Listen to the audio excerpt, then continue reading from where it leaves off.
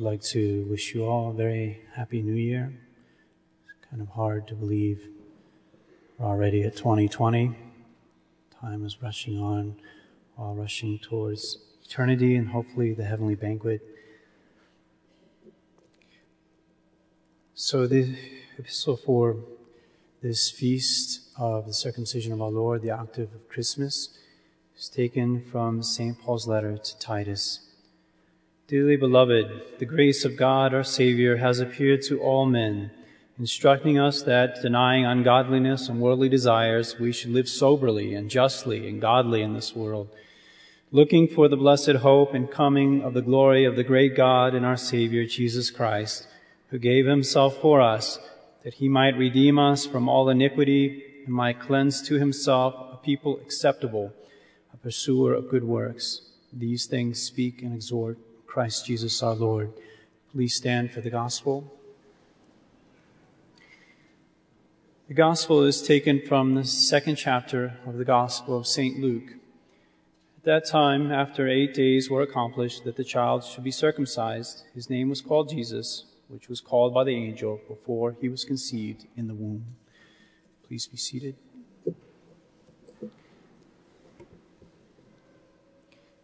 In the name of the Father, and of the Son, and of the Holy Ghost, amen.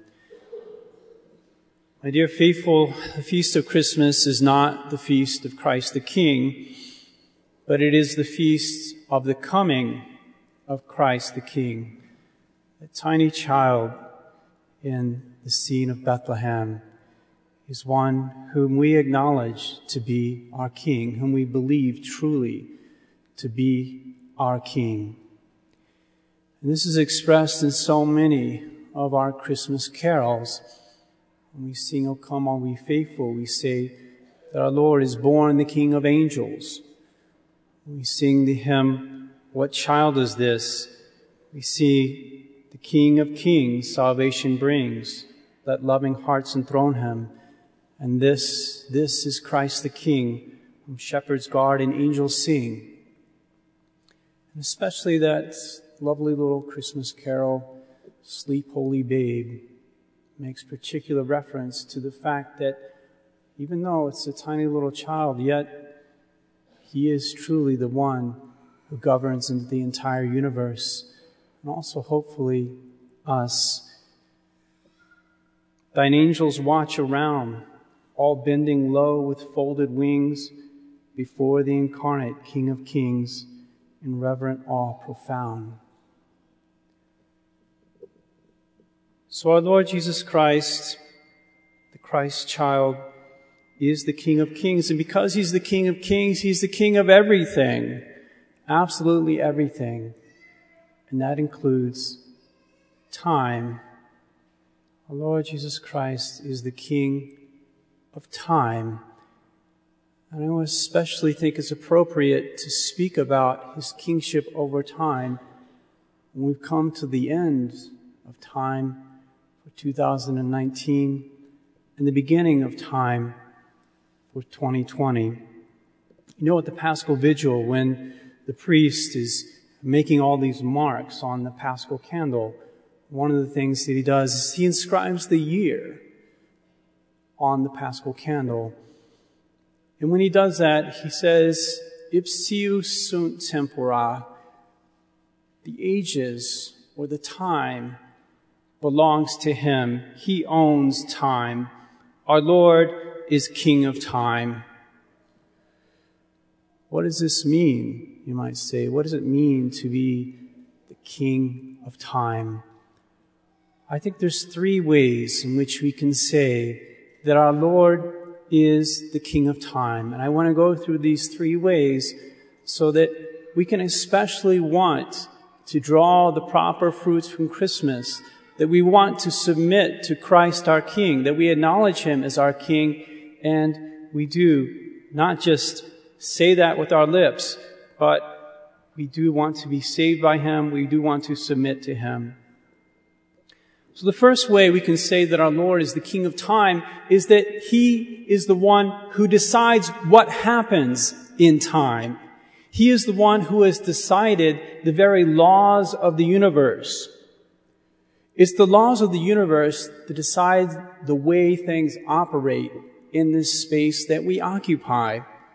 If you're able to decide the laws by which things act, then really you are the king of reality.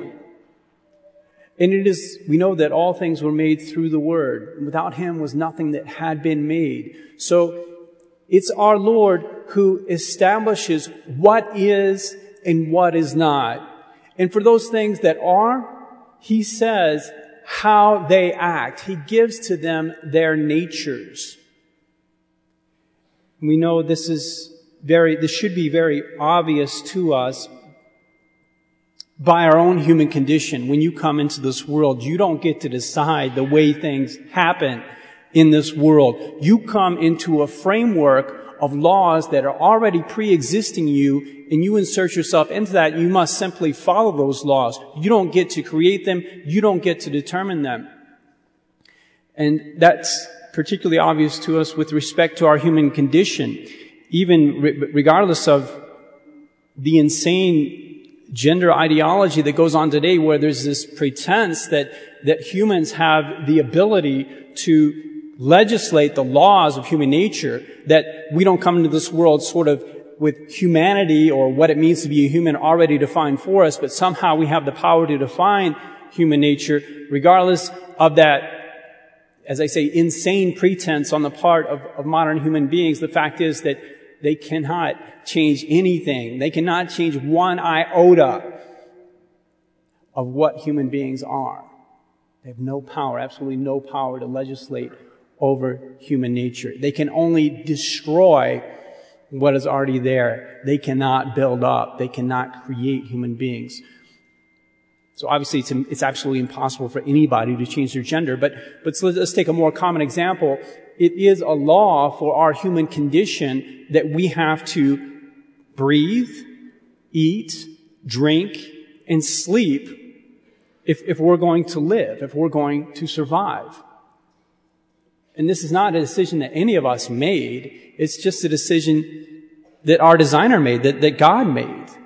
And no one of us can go against that. That is a law. Those are laws that are decided for us. And you can be the most hardened atheist in the world and say, I will refuse God, I will not serve God. Well, an atheist is definitely going to serve God in fulfilling the laws of his own human nature. He has to. He can say, I refuse to eat. But he can't say, I refuse to eat and I will survive. He has absolutely no power to do that. You either eat and survive, or you don't eat and you don't survive. There's no way to not eat and survive. It's just the way human nature works. So our human condition in this sense is not a human creation. Our human condition is conditional on a decision made by God, made from all eternity. God decides what happens for humans, and He decides what happens for everything else in this universe, everything that exists. And in this sense, He is the King of time because He makes the laws for what happens in time. And you may be saying to yourself, well, wait a second, Father. What about human free will? Don't humans also have the ability to make decisions? Don't we have the ability to make things happen in reality? Don't we have a certain power over reality? And to this, I would say, well, yes, we do have free will. But again, understand that your free will is only operative within a framework of laws that is already established. Your free will is limited by God's design of the universe. You can, in other words, only do and work within what God has established for you to do and accomplish. You have no power over the framework yourself. You have only power to work within that framework that's decided by God. Besides that, the very fact that you have free will is one of those decisions made by God.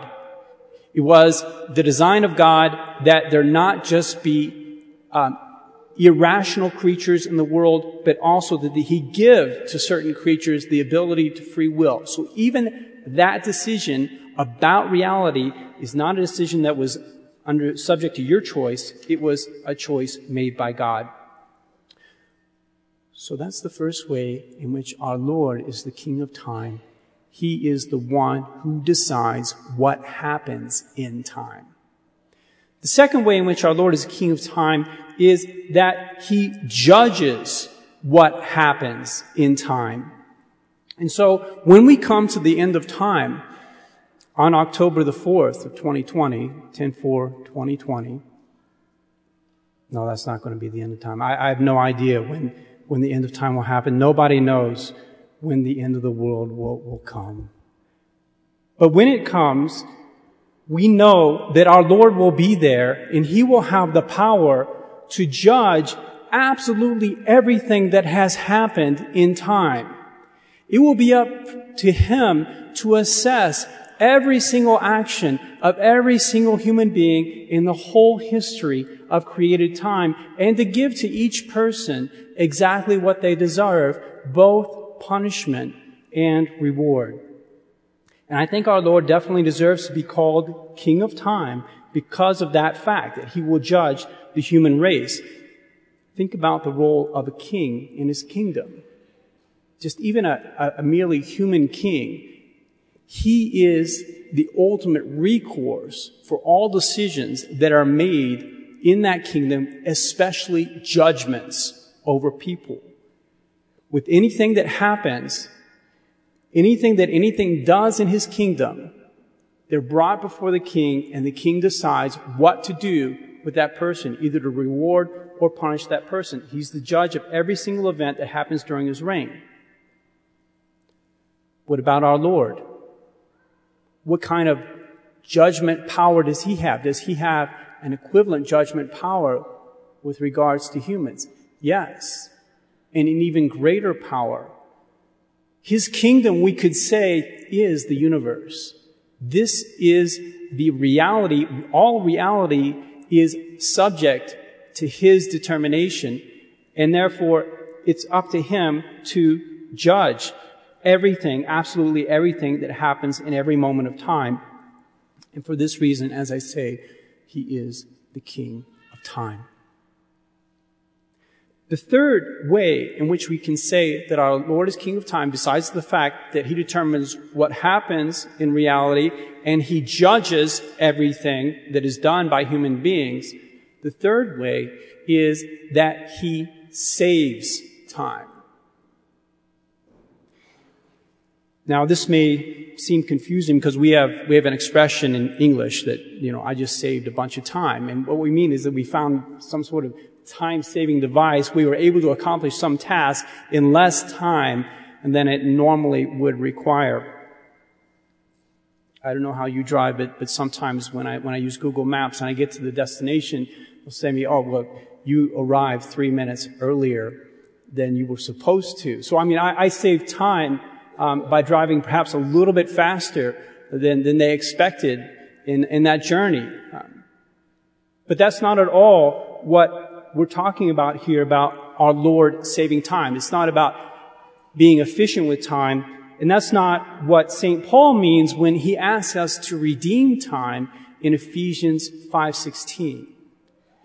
He's not asking us to come with more efficient ways of living our life or to make use of more time-saving devices.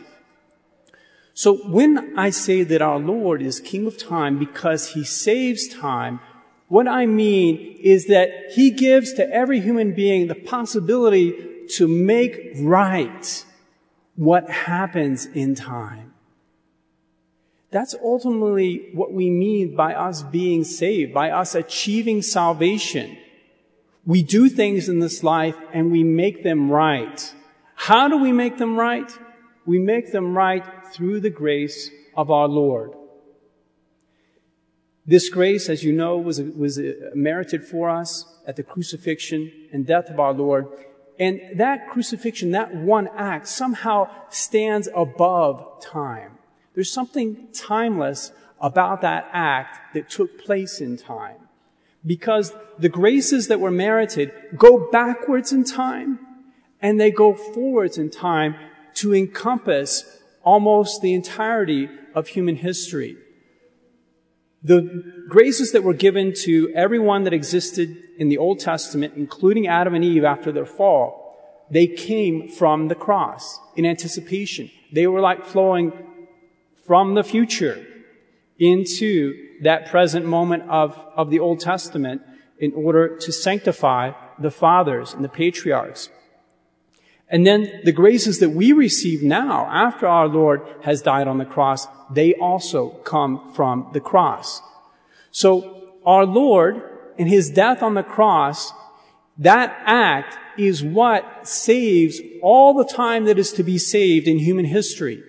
It's what makes possible the sanctification of time, which makes possible the rectification of human actions. And so rendering human beings capable of supernatural acts and therefore able to reach heaven. So that grace flows from the cross. It hits souls, every single soul, from Adam and Eve up to all the people, the 7 billion people living in 2020. And the people either cooperate with that grace and they're saved for all time, or they reject that grace and are lost for all time. Either way, it's our Lord, the Savior of time, in His role as Savior, who is Master of time. He is that sign of contradiction for all mankind. Not that He contradicts people, but that He is the reason why people go one of two contradictory directions. They're either going to go to heaven for all eternity, or they're going to go to hell for all eternity, two opposite directions because of their reaction to the graces that He gives them. So, my dear faithful, our Lord is King of Kings. So He's King of everything. Because He's King of everything, He's King also of time. He's King of time in three ways. Number one, because He is the one who decides the laws for what happens in time. Number two, because He is the judge of all the activities that take place in time. And number three, because He is the one who saves time. All human time is saved or redeemed or made possible for redemption by the coming of our Lord. And the main reason why I mention these things is that we're very often selfish and foolish with our use of time. We rejoice at Christmas because our Savior comes, and we sing our Christmas carols, and we have the holiday cheer with the rest of the world, but we don't truly submit ourselves to the Christ child. We don't truly submit ourselves to our Lord as the Master of all time. We go off and we offend Him by our sins. We commit many sins, mortal sins and venial sins, in the time given to us. And it just doesn't make any sense for us to rejoice in the coming of our Lord and the salvation that He brings us, and then go off and damn ourselves, unsave ourselves by our sins. If we want to be logical, if we want to be consistent, we will bow down before Him, and then we will allow our acknowledgement of His kingship to translate into execution in our lives. If we think about all the mortal and venial sins that we committed in 2019, hopefully we regret those sins. Hopefully we have the desire to be less sinful in 2020, to be holier in 2020. And if we just are unable to count up how many mortal sins we committed in 2019, then we should be very afraid. We should be frightened. We don't know how many times we've gravely offended God and so gravely abused time. Then we should be afraid for the salvation of our souls. The end of time is coming. Time will soon run out. Not the end of the world, but the end of your life. There's a time allotted to you on this earth, and it's decided by the King of time, not by yourself. I don't know when it is. You don't know when it is.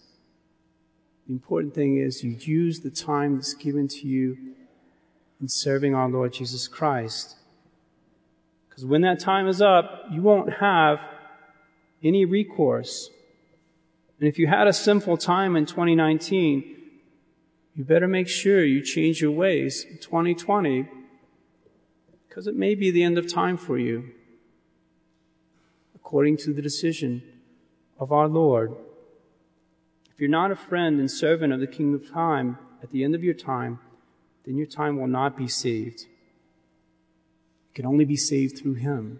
He's the only one that can make time right. Make your time in this life right. Unless you adore Him and submit to Him in the time given to you in this life, then you're wasting your time. You're destroying your time. The one thing you have to do in this life is give to that little child in Bethlehem the time of day. You've got to give your time to Him. And hopefully while we may regret any misuse of time that we had in 2019. And I'm not just talking about the sins that we may have committed, but our laziness in the use of time, our lack of accounting of our time, our disorder in our lives where we just do things, we just fritter away our time, and the time flows by and it builds up day after day. Maybe like 1 hour here, 2 hours the next day, hour and a half the day after that, and at the end of the year we have hours upon hours of wasted time. Our life is going out like a candle. It's being extinguished like a candle. God has given us something to do in this life, and we're not doing it.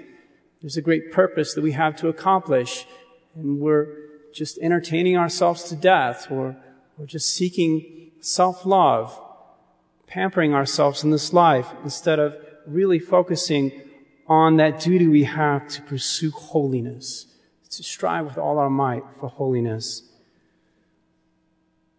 So hopefully we regret any abuse of time that we may have had in 2019, and also rejoice in our good use of time in 2019. We still have hope. Let us take hope in the time that is given to us at the beginning of this new decade in 2020, and have this resolution not to waste this time, definitely not to ruin this time by our sins.